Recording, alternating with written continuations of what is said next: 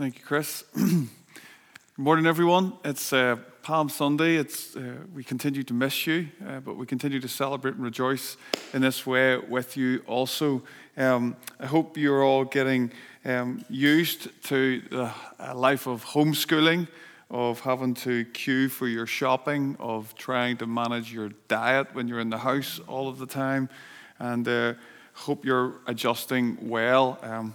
We need a few laughs to keep us going during this time, don't we? And if you want one, I suggest you go to one of our esteemed elders' Facebook page, Stephen McIntyre's, and have a good look at his Ninja Warrior Assault course, and that will certainly give you a laugh. The week before that, we had the Armstrongs doing the Joe Wicks workout each morning with some dodgy lycra on view. And then the last week we've had Stephen McIntyre's Facebook page, and I'm just wondering who's going to rise to the challenge this week. I nominate Tristan Weir.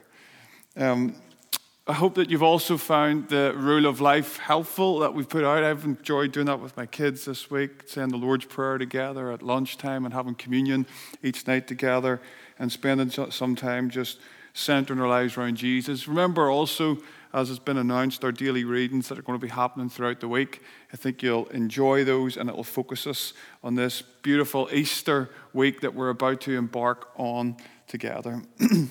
This morning we're going to stay on the flow of John chapter 6 and into John chapter 7 this week, which is a bit of a watershed moment in this particular Gospel of John's. And so I want to take 5 minutes or so just to try and summarize where we're at the moment and the flow of that Gospel to date, because there's a kind of moment of transition, I think, at the end of chapter 6, which we finished last week.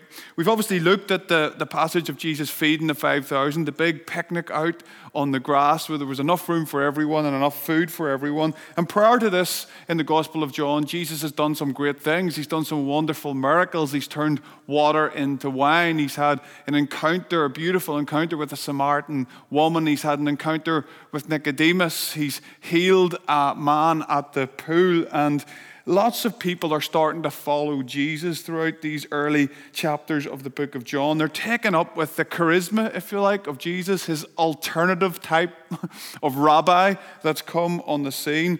And I suppose there's a degree of hype surrounding Jesus that this could be our king. Whatever way the social media of that day or the way news filtered out, there was a degree of hysteria that had whipped up, and people were following Jesus. And so after he had fed the 5,000, this only heightened that sense of hysteria when they were like, this could be our king. Remember, it said that let's make him our king by force.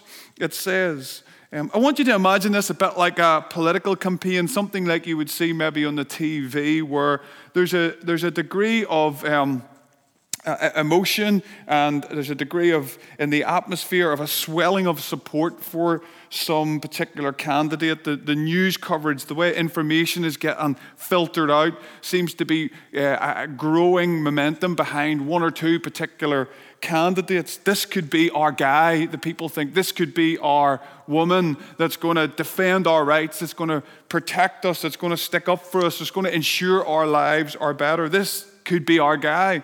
And from the crowd's point of view in these passages, these early passages of the Gospel of John, it seems like they're viewing Jesus like this, only with a bit more of a religious twist to it. In other words, it was like, this could not just be our guy, this could be God's guy for us. He could be the one that's come to defend us. And it looks as if when Jesus, out of genuine love and compassion, because that's who Jesus is, after he fed the 5,000, it seems like while he fed them physically, he also fed that desire within them for a hero, for somebody who would, this act seemed to like poke their alter ego, if you want to think of it like that.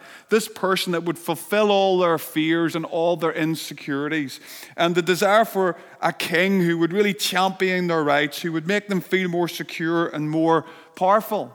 If you know the Bible and the story of the Old Testament, you'll know that this is kind of the story of the children of Israel. They want a king. It's okay to have God, but we want something other than God. We want a king as well, like the other nations.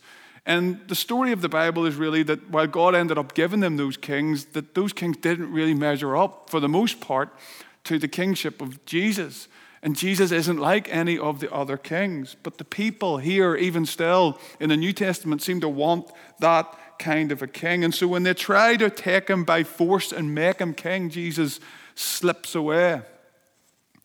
And he was showing them an alternative. He's always wanted to show them an alternative type of king and an alternative type of rule and reign to the kingdoms of this world. It looks different to the politics and the rules and reigns of other kingdoms in our world. And so last week we learned that as Jesus crossed over the Lake of Galilee, he kind of laid it on the line about what his kingdom would look like. He told them the truth, which is unlike what a lot of other political kind of candidates or potential kings will do. They will say things that they usually can't fulfill. Whereas Jesus showed his hand in a way. He showed them exactly what his kingdom was going to look like, what his time in office would involve. He opened up his heart to them and refused to manipulate them, refused to lead them up the wrong path. Rather, he told them how he felt about them lovingly, but plainly. Jesus helped them understand the cost of what it would mean to follow him and to be part of his kingdom. And sadly, many people, we're told, left him. Jesus wanted them to realize that he wasn't the kind of king who just simply wanted them to be his subjects, that he would give them what they want and that they would do what they're told. In fact, later on in John's gospel, some of you will know these well-known words in chapter 15 where Jesus explicitly says, I don't want to call you servants, I want to call you friends. I want to make known to you what the Father has made known to me. And so Jesus was inviting them into a deeper type of friendship, a deeper type of communion, a deeper level of intimacy. I mentioned this phrase last week, and it's important to try and grasp this and meditate on. It was a mutual indwelling of his presence based on the surrender of one's heart to the other. And any true friendship, if it's going to have any depth to it, has to work like that. And Jesus came to reveal the heart of the Father, which is what God has always wanted to tell us, and what is God's heart has always been towards us. And Jesus was here to demonstrate that love to us in his life and in his teachings, and he would fulfill that demonstration of love in and through his death. And so the message was to deny ourselves, to go through a form of dying, but in going through this dying, to enter into life. And not just any old life, but life in all its fullness, life that's abundant. And that kind of life will feel like you're being born again all over again. You'll be entering into a different reality, a different dimension. And so when we get to the end of chapter 6, we have this kind of watershed moment because we read that many of the crowds find Jesus' truth-telling. He's laid it out plainly. They find that cost too much, and they leave. Jesus has opened up his heart to them, and unfortunately, they have closed their hearts to him. And so it feels like there's a sifting that starts to happen at this point in John's gospel. And that's why I wanted just to summarize it for you. Because as we enter into the next chapter, and as we read the rest of the gospel, we'll come to realize that this sifting kind of continues. We start to see whose hearts are really committed to Jesus. And I feel like there's three forms of sifting that I think the Holy Spirit wants to do in us that we see through the end of John chapter 6 and John chapter 7. And I want to leave those with you today. And so the first portion of Scripture I want to read to you is at the end of John chapter 6, and it's the last few verses from verse 60. And this is what it says. Let me read the word of the Lord to you. I'm going to read three portions of Scripture and say a little bit after each one of them. Okay? So here goes. John chapter 6, verse 60. On hearing it, many of his disciples said, "This is a hard teaching. Who can accept it?" Aware that his disciples were grumbling about this, Jesus said to them, "Does this offend you? Then what if you see the Son of Man ascend to where he was before? The Spirit gives life, the flesh counts for nothing. The words I have spoken to you, they are full of spirit and full of life. Yet there are some of you who do not believe." For Jesus had known from the beginning which of them did not believe and who would betray him. He went on to say this, "This is why I have told you that no one can come to me unless the Father has enabled him." From this time, many of his disciples turned back and no longer followed him. You do not want to leave me too, do you? Jesus asked the 12. Simon Peter answered, Lord, to whom shall we go? You have the words of eternal life. We have come to believe and to know that you are the Holy One of God. Then Jesus replied, have I not chosen you, the 12? Yet one of you is the devil. He meant Judas, the son of Iscariot, who, though one of the 12, was later to betray him. Here we see the first kind of sifting. It's the sifting of allegiance, or the sifting and the refining of our loves. What do we truly love? Many of the crowds leave Jesus at this point. The 12 don't. They stick and they commit their hearts to Jesus. The sitting on the fence period seems to have ended. Decisions need to be made. I don't know if you have ever had the experience of going out with somebody, or maybe starting to get friendly with somebody, and you move through the phase of being friends, and then it feels like it's maybe more than just being friends, and somewhere along the line you're thinking you need to have that kind of chat, and it goes along the lines of, do you think that maybe this could be potentially maybe sort of thing, and it's that kind of awkward conversation where you're trying to acknowledge a level of deeper commitment. Or I know when I started to date Rachel, after a couple of months, we went through one particular night. I had this conversation with her where it was like, do you think that we could be potentially sort of falling in love? And she was like, well, what do you think? And I was like, well, what do you think? And somewhere along the line, one of us had to say, and I managed to be a man about it and make the first move and say, I think we're falling in love. And the point I'm trying to make is it's a rather awkward, kind of vulnerable moment, isn't it? Because in opening our heart to somebody else in that moment, we risk the potential for being rejected. And in these moments, what Jesus had done with the crowd on the other side of the lake is he had opened his heart up. He told them quite plainly how he feels about them, what he longs for, where he longs to bring them. And a number of people in that time, they reject him. He is hoping that his allegiance to them will match their allegiance to him. But sadly, we read that it says, from this time, many of his disciples turned back and no longer followed him. And yet the disciples who, as we said last week, had lived through the storm, they, opposite to that, they said, no, we believe that you are the Messiah. We believe that you are the Holy One of Israel. Jesus, we are all in with you. We are pledging our allegiance to you. Where else would we go, Jesus? We don't understand everything about you. We haven't got all the answers just yet, but nobody speaks like you do. Nobody makes us feel the way you make us feel. Nobody makes us feel like we belong the way you do. Where else can we go? In these days, there's no doubt, I believe, that Jesus is sifting his church. The middle ground in our world today are being called to make decisions. Those sitting in the fence, Jesus is trying to get their attention. People who have been spectators are being challenged to become actual followers. And I'm not saying that in any way that God has sent this situation with the coronavirus to say this, but the reason I know he's using this time is because I know he was doing this before all of this broke.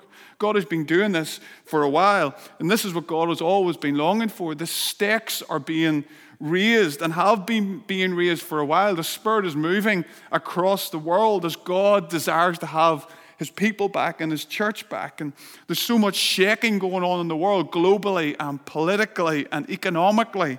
And in the midst of all of that, the Holy Spirit is convicting the world, and there is a process of purification and holiness going on in the church of Jesus because the work has to start there. And so in these times that we live in, like in these days that Jesus walked the shores of Galilee, there is a sifting of our allegiance. What do we truly love? The nominal are being separated more so from the passionate. Not because they're better, just because they're making choices. Because love is a choice. The committed are being sifted from the apathetic. The fans are being distinguished from the true followers. And the emergence of a remnant has started to come. Because God wants, as the psalmist said, an undivided heart. God doesn't want a 6 out of 10 or a 7 out of 10 offering. Because he doesn't want to give you a 6 out of 10 or a 7 out of 10 life. He wants to give you a 10 out of 10 life. In fact, It doesn't make sense mathematically, but he wants to give you a 20 out of 10 life because it's an overflowing, abundant life that you don't just get fulfilled, but the fulfillment you feel overflows out of you for others to be blessed. And so this sifting of our allegiances, I could even call it a sifting of our loves, because what we love is what we will give our allegiance to. It's what we will give our habits to, our time to, our money to, maybe even our worship to. And at this time, God is calling us as his people to give him our loves, to give him the depths of our heart, as many of our other loves are stripped away in these moments. John Calvin talked about the church as about our hearts as an idol factory. We just seem to produce idols as kind of fickle human beings, where we find security and belonging in other things and in other people.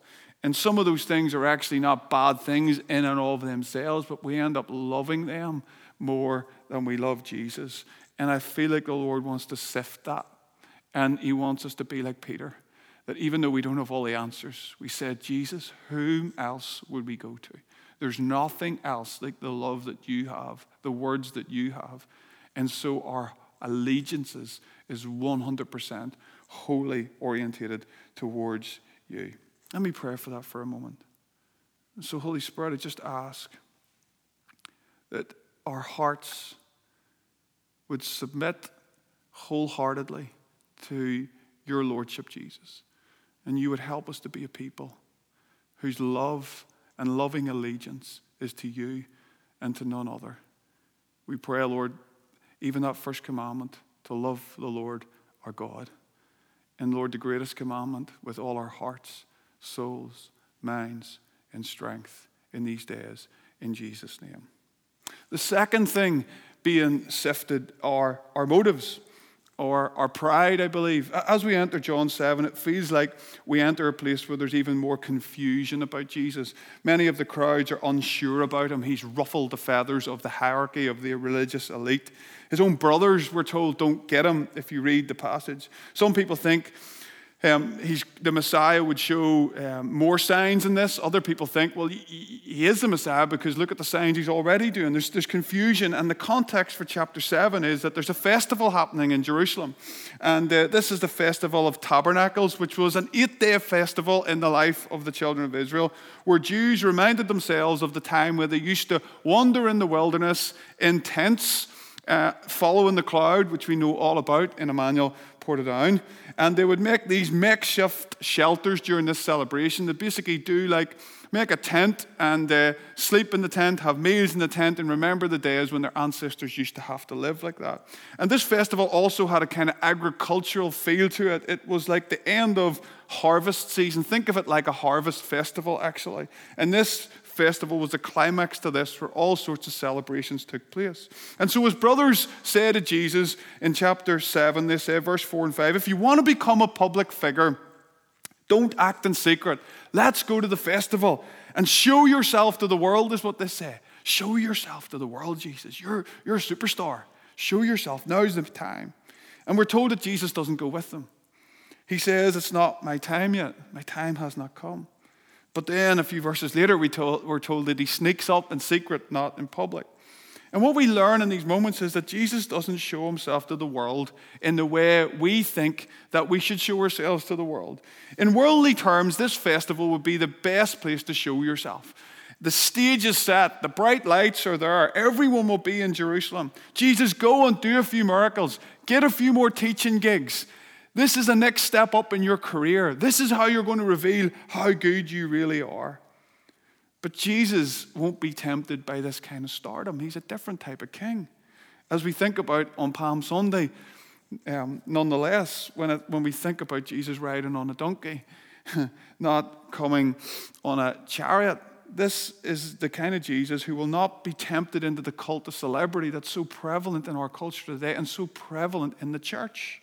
He reveals himself in another way, in a different way. This is not my time. This is not how I'm going to show myself. Remember that Jesus had these kind of temptations by the devil in the wilderness to do something spectacular. Throw yourself down off this temple, Jesus. Go on, show us something amazing.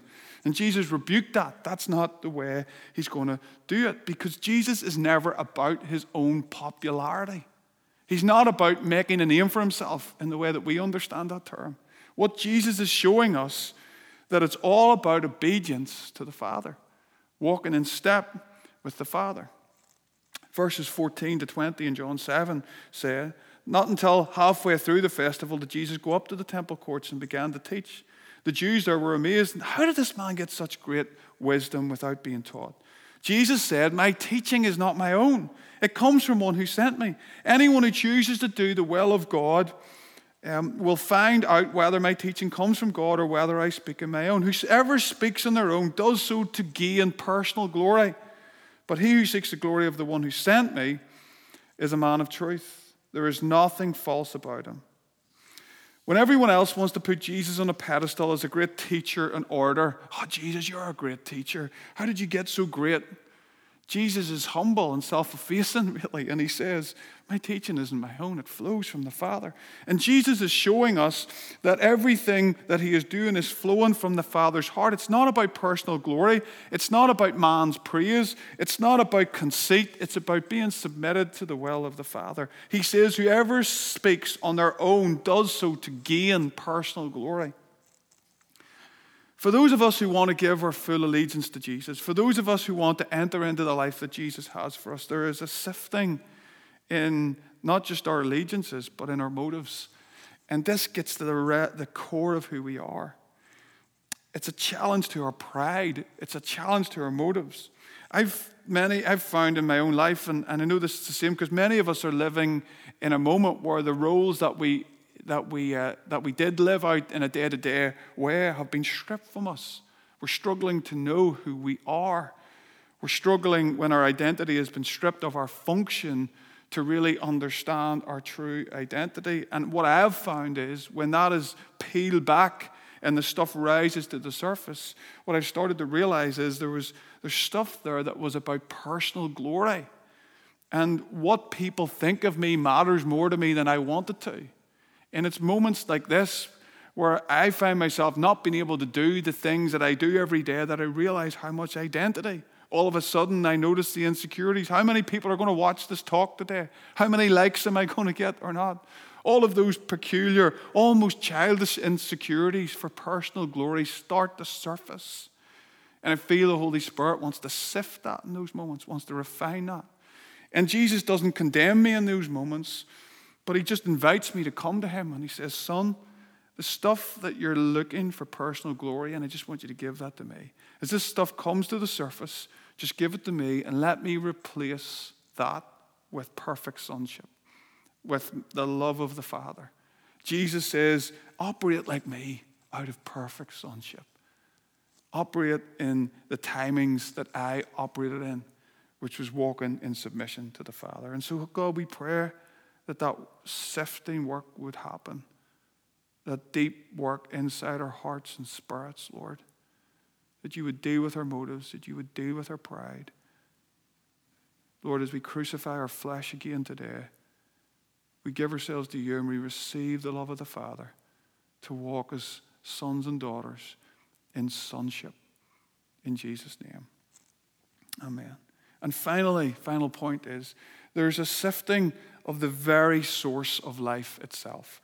In this festival scene, Jesus does make it to the temple eventually.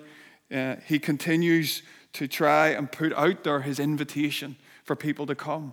In verse 28 and 29, it says, then Jesus, still teaching in the temple courts, he cried out. So there's emotion in this. He cried out, yes, you know me, and you know where I am from. I'm not here on my own authority, but he who sent me is true. You do not know him, but I know him, because I am from him and he sent me.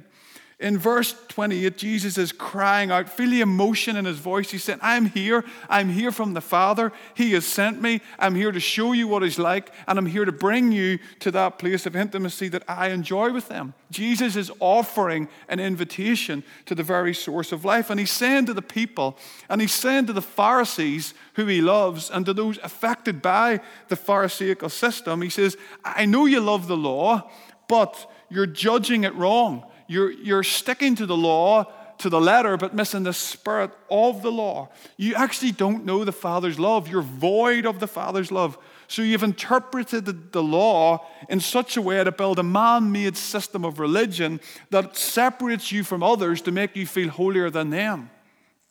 You're not judging correctly. You're actually operating out of fear and control and not out of love. It feels to them like Jesus is threatening their sense of control, the sense of pride in their heart, which is being exposed. It seems easier as human beings to cling to power than to receive unconditional love. And Jesus is saying, what I want to offer you is an outpouring of my own personal presence, of my own spirit, an inward job. This is what the prophets foretold, that something would happen that in the appointed time where the Spirit would be poured out into your beings. And that would not just be poured into you, but it would bubble out over you. And so in verse 37, the culmination, if you like, of this particular feast, it says, on the last and greatest day of the festival, Jesus stood and said in a loud voice, let everyone who is thirsty come and drink. Whoever believes in me, as the scripture has said, rivers of living water will flow within them. By this he meant the Spirit, whom those who believed him were later to receive. Up until that time, the Spirit had not been given, since Jesus had not yet been glorified. Jesus is crying out, it says, with a loud voice, if you're thirsty, come and drink. He's desperate for us to know that there is an opportunity for the very source of life itself to be his presence, to be the love that he and the Father enjoy. Now, as I finish, just remember the context of this verse. It's the festival of the tabernacles. It's the climax, it says, on the last day of the festival. All sorts of celebrations have taken place over the previous 8 days. And it always ended with the priest pouring out water over the temple. Every year, this is how the festival would have ended. Remember, it was a kind of like harvest feast where water and wine would have been poured out. And prayers would have been prayed for the next season for there to be water and wine and harvest and crops and all of those kind of things for the people. And Jesus is playing in this tradition. And he's telling the people something new is happening. And so on the last day, as the people are about to return to their homes and hope and pray that there'll be enough food and produce and water for them in the days ahead, in this dry and thirsty and arid landscape, Jesus stands up and he says, you might be fearful of this season that's approaching, but fear not. If you're thirsty, come to me and drink, for something more than just physical water. In this area of Palestine, the Dead Sea was so low beneath sea level. And so there was aqueducts in the mountains, which you can still see. And these aqueducts were dug so that when a flash flood or a storm came, or when the rains came, that they would catch the water and that there would be cisterns there for water to drink. And I just believe in this season that feels lean, that feels where people are dry and thirsty and desperate, that the Spirit is sifting our hearts and doing a deep work in us, building like aqueducts in our hearts, because there is a day where the Spirit is pouring himself out that's coming in increased measure.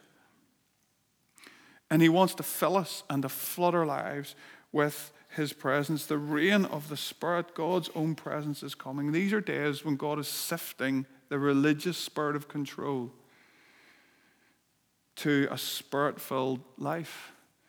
The truth is, we all love a bit of control, don't we?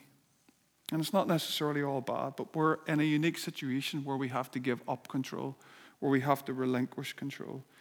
Our human abilities, our human capabilities can't get us out of this situation, and there is an opportunity for us to relinquish human, self-centered, independent constructs of control and conformity for the liberty of a Spirit-filled life where Jesus alone is our source. Jesus' heart is so open to us today. The question is, are ours closed in fear and suspicion and our desire to be in control? Or are we willing, as Jesus cries out in a loud voice, come to me if you're thirsty. and rivers of living water will flow from your innermost being. You see, when we drink from Jesus, the Spirit moves in us that cuts across all of those independent constructs, independent defensive mechanisms, ways that we want to control our own identity. The Spirit's love and powerful presence cuts across all of them and fills us with a wholeness that only Jesus can give.